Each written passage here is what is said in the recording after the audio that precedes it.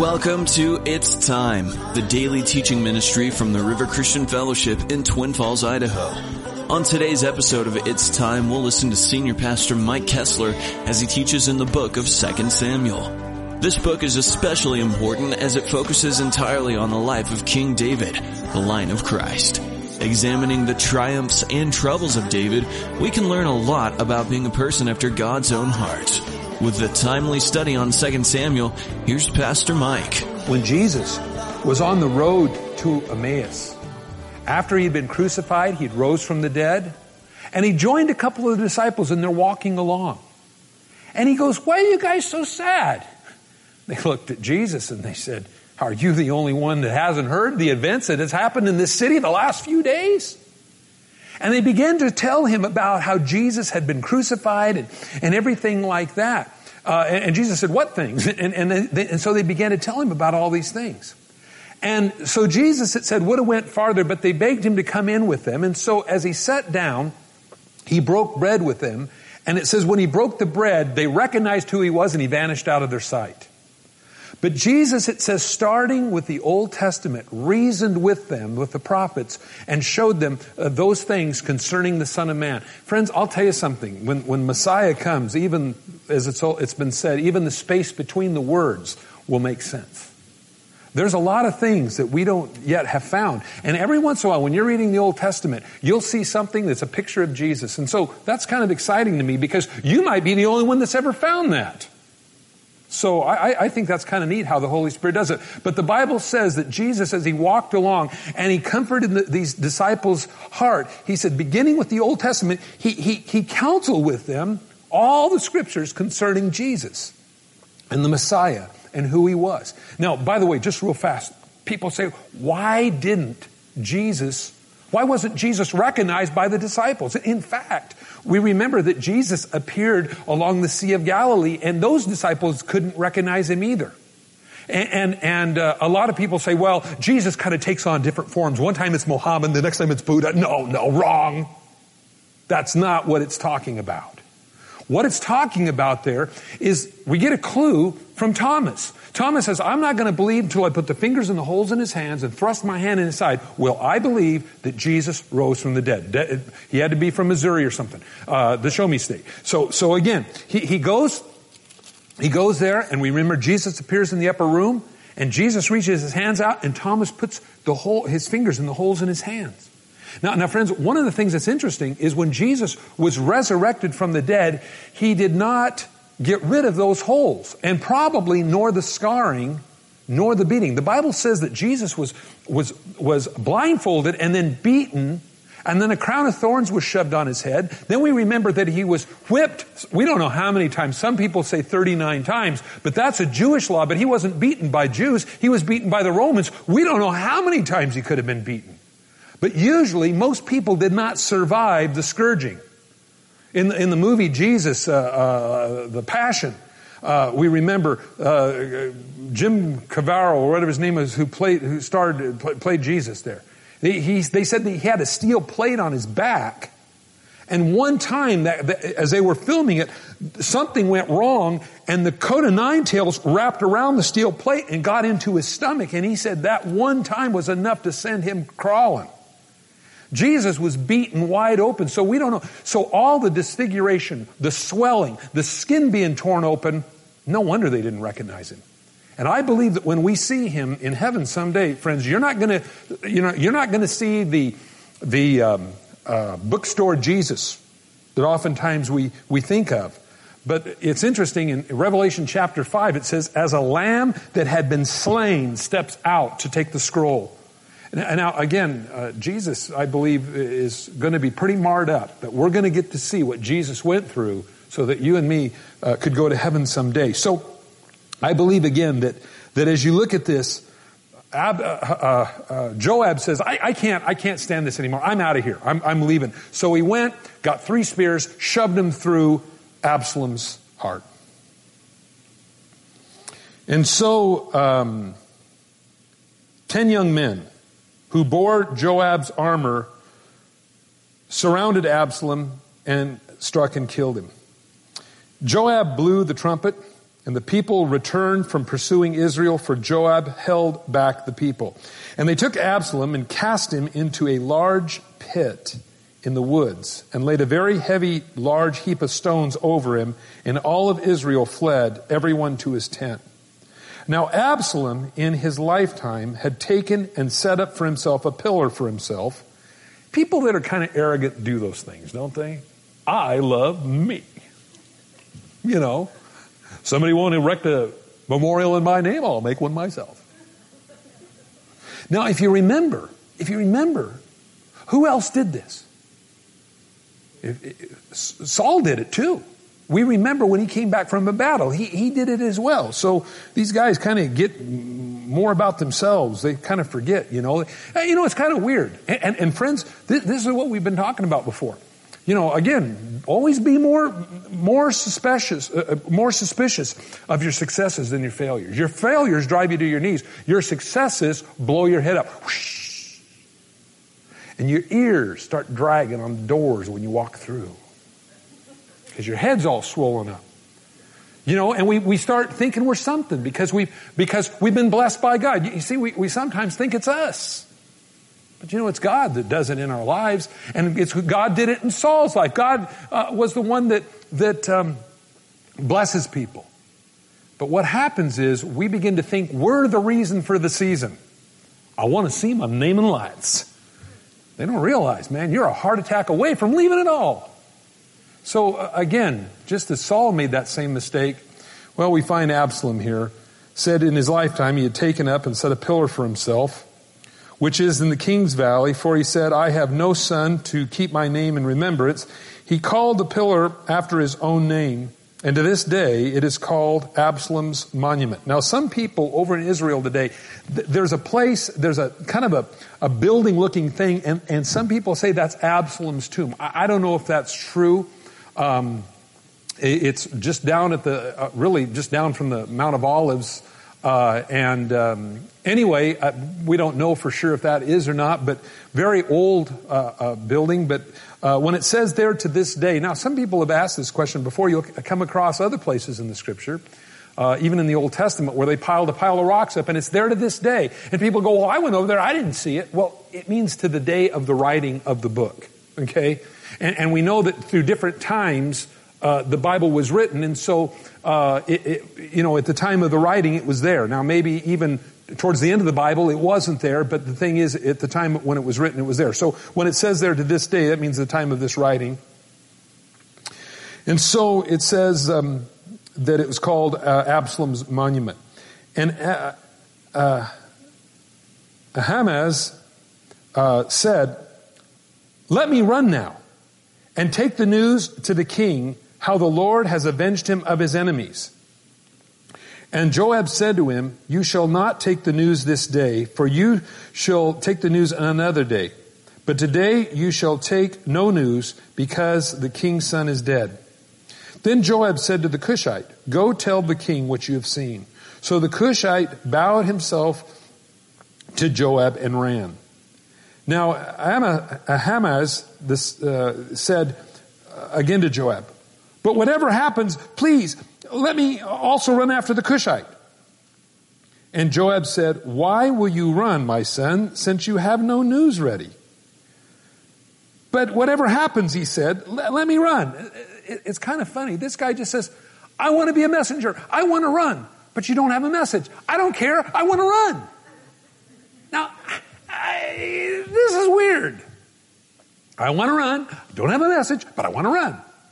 And the guy was in some new weight loss program or something. But anyway, let me run. So Joab said to him, run. Then Ahimaaz ran the way of the plain and outran the Cushite. This guy really liked to run. Now, maybe this guy, this other guy was a good runner too, but he outran him. Now, this is a problem because you've got two runners, both messengers. Normally, Ahimaaz was the guy that usually brought messages to David. And so this is not uncommon, but the problem is he didn't have a message. So, verse 24, David was sitting between the two gates, And the watchman went up on the roof over the gate, over to the wall, and lifted up his eyes and looked, and there was a man running alone. And the watchman cried out and told the king. The king said, if he's alone, there is news from his mouth. He came rapidly and drew near.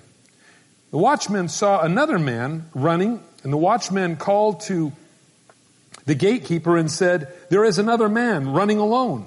And the king said, he also brings news. So the watchman said, I think the running of the first is like the running of Ahimaaz. And the king said, he's a good man, and he comes with good news. And Ahimaaz called out and said to the king, all is well. Now, it wasn't.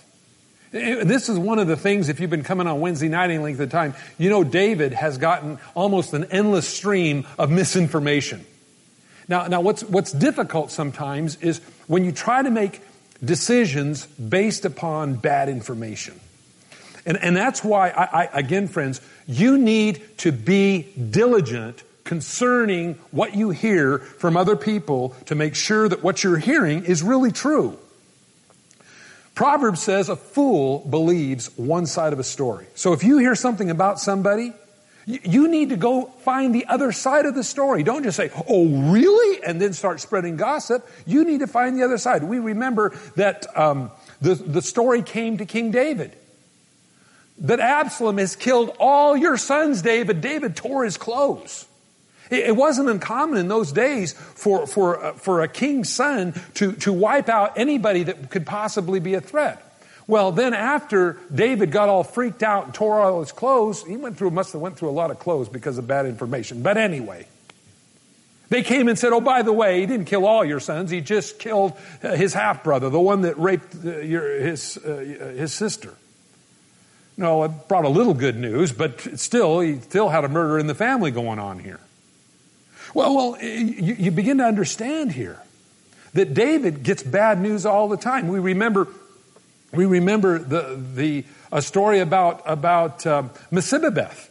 Mephibosheth was the last living relative of Saul, and we remember Ziba came to him and said, now David, that you're running and you're leaving, I'm going to bring you this present here. He goes, well, where's Mephibosheth? He goes, Mephibosheth said that now he's going to be returned back to the throne because you stole it from him.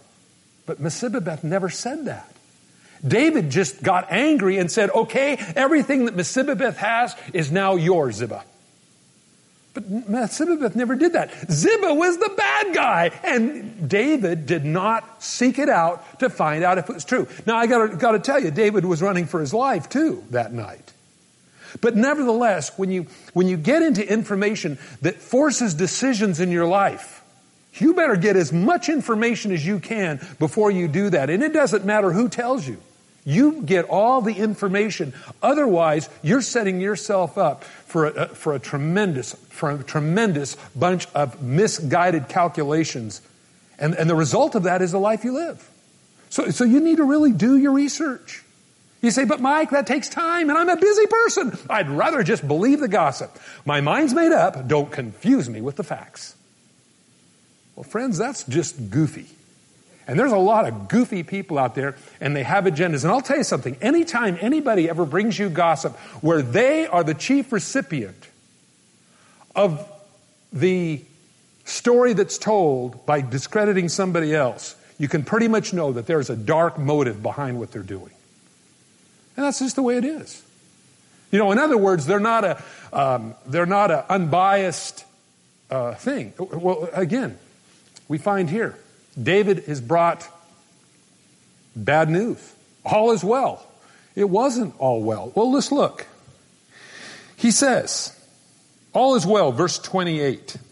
Then he bowed himself and said, blessed is the Lord God who has delivered up the men who raised their hand up against my lord the king.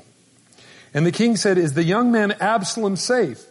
And Ahimaaz said, when Joab sent the king's servant to me, and your servant, it was in a great tumult, but I did not know what it was about. I don't know. I just wanted to run. This is kind of funny. You know, I just want to go. But don't you need a message when you go? Well, you'd think so. Have you ever gotten a phone call like that? They really don't have anything they want to talk about, just how are you? Well, I understand that. Sometimes it's nice to stay in touch with somebody. But again, it's something here that I believe there's people today that are like that. I think they run well, but they don't have a message. So again, get the message down. I believe Wednesday night, Sunday morning, Sunday night, the different Bible studies going on around here, I think that helps sharpen our message. And that way when we run, we have a message that we can bring people. Other than some kind of be warm and be fed, kind of thing, It's dangerous when we give people false comfort. They're on their way to hell, and by golly, we'll give you some buggy springs to smooth out the ride. I don't want to do that. You want to tell them, hey, you're on the wrong road. And as a matter of fact, the other road may be a little bumpier, but at least you'll get where you're going. But where you're going is going to lead to destruction. See, again, the message, friends, is important.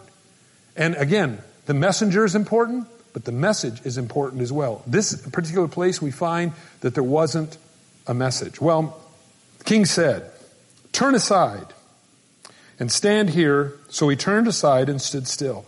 And just then the Cushite came. And the Cushite said, there is good news, my lord the king, for the Lord has avenged you of this day of all those who rose against you. And the king said to the Cushite, is the young man Absalom safe? Yeah, safe in the grave. And the Cushite answered, he almost says this, may the enemies of my lord the king and all those who rise against you to do you harm be as that young man is. Then the king was deeply moved and went to his chamber over the gate and wept. And as he went, he said thus, O my son Absalom, Absalom, if only I had died in your place, O Absalom, my son, my son. You see, David blamed himself for what he did. I'm sure that when he walked out on the palace roof that day and saw Bathsheba taking a bath, it looked pretty good at the time. But friends, the fullness of sin, when it finally comes to fruition, is a very hard thing. And maybe it's all fun and games and partying down is great until you go to the doctor because you're not feeling well, and the guy says you're in advanced stages of AIDS. Well, AIDS, I didn't even know, and you start thinking about it. Or somebody says, all that partying you've been doing, well, we got to tell you got liver cancer. All that dope you've been smoking, you got lung cancer. That other night that you went out and went partying and got drunk and hit a tree, well, we're going to have to amputate your arm. People say, well, that doesn't really happen. Oh, yeah? Read the admittances in the hospital, or read the obituary column, friends. I'll tell you, life is real. And it's not kind. And the thing is, that's why I believe the Bible says be instant in season and out of season. Do you know why? Each day presents enough problems in itself for me to go through it stone is a pretty scary thing. And so, we think about this and we think, well, it doesn't really matter. I'll tell you something that's really tragic.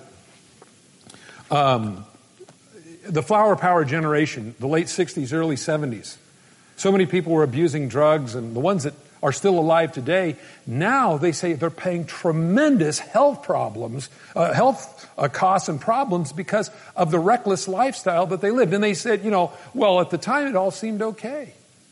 But you see, again, it catches up. David now has seen the catch-up of what he did. And now Absalom, his firstborn son, the one that really would probably have taken over the kingdom, had he not rebelled against his father, he would have actually probably been the next king for every intent and purpose from what we get from the scripture. But because he rebelled against his dad, and because David could not manage his home, now his firstborn son is dead. Now, again, you probably think about that for a minute. And some of you that have kids, and you think about when you bring them home from the hospital and they keep you awake all night and they sleep in the drawer because you didn't know they were going to come that fast, and so you hollowed out a drawer where your socks used to be. And when I got hauled home from the hospital, I spent my first few days in a drawer. Mike in a drawer, kind of a new thing. But anyway, But I lived in a drawer for a while. And you know, what I'm saying is that you hold them and they kind of give you that goofy little toothless smile and then to realize they're dead. And you can see the grief and then David blaming himself. Friends, again, sin, the Bible says, is fun for a season. And then there's a price to pay. Again, Absalom represents, I believe, our rebellion. And as he hung off the tree, and as Jesus hung off a tree for our rebellion, I just invite you to know that there's healing in Christ. There's forgiveness in Jesus. You start over with him. You see, that's one of the reasons why I believe that God intervenes in our life. And you know what? Thank God, God does intervene in our life. Friends, if we had to pay for all the sins that we've done, it'd kill us all. And so I thank God for his mercy. And if you've ever done something and you didn't get clobbered, let me tell you something. You didn't get away with it. What you experienced was God's love and mercy in your life. And friends, don't ever take that for granted. Don't just say, well, I didn't get caught that time, I'll do it again. Don't ever take the mercy of God as God's carelessness or that he doesn't see what you're doing. Because that's a fallacy, friends. The Bible, again, God deals with us as his children. And does moms and dads have mercy on their kids? You bet. Boy, I think about some of the scrapping me and my sister used to do. I remember my dad decided to do something really nice. My mom was working at night. My dad decided to take me and my sister out to get an ice cream cone. I remember that there was a little ice cream stand on Whittier Boulevard between Broadway and between Norwalk Boulevard. If anybody knows where that is, it was Frosty Freeze. And I remember that we were in the car. We had a station wagon. And I was in the back or something, and she was up in the front with my dad, and she said something to me, and I got mad, and I threw my ice cream cone at her in the car. Well, it hit her and then hit the windshield, and it went all over everything. And when I saw what I did, I go, I'm dead. This is how you die. You know what I mean? This is all over. And I looked at my dad because I did not know what he was going to do. Because I've seen, my dad didn't get mad very often. When he did, you just couldn't run fast enough. But I remember looking at him, and he just broke out in the biggest laugh. Everything was such a big mess. I mean, there was just no way around it. And he looks at me, he goes, okay, guys, let's clean it up. And I remember as I was cleaning that up, going, thank you, God. Thank you, God. Because and plus I wrecked a perfectly good ice cream cone. That was what was the worst thing about it. But the thing is that I remember my dad had mercy on me. Now, if I was to throw another ice cream cone in the car, I don't know if my dad would have smiled that time. But friends, just as our Father in heaven has mercy on us, our earthly fathers have mercy on us. We never want to take that as God doesn't care or sees it lightly, but that he extended to you his grace and his love. And that's Pastor Mike Kessler, Senior Pastor at the River Christian Fellowship, with 2 Samuel on It's Time. If you'd like to have your own copy of today's episode, you can obtain one for free from the Daily iTunes Podcast. If you want a hard copy, you can give us a call at 800-357-4226 to place your order. And while you do that, don't forget that 2 Samuel is part 2 of the 1 and 2 Samuel series available from the River Christian Fellowship. Please tune in next time for another relevant Bible study on It's Time.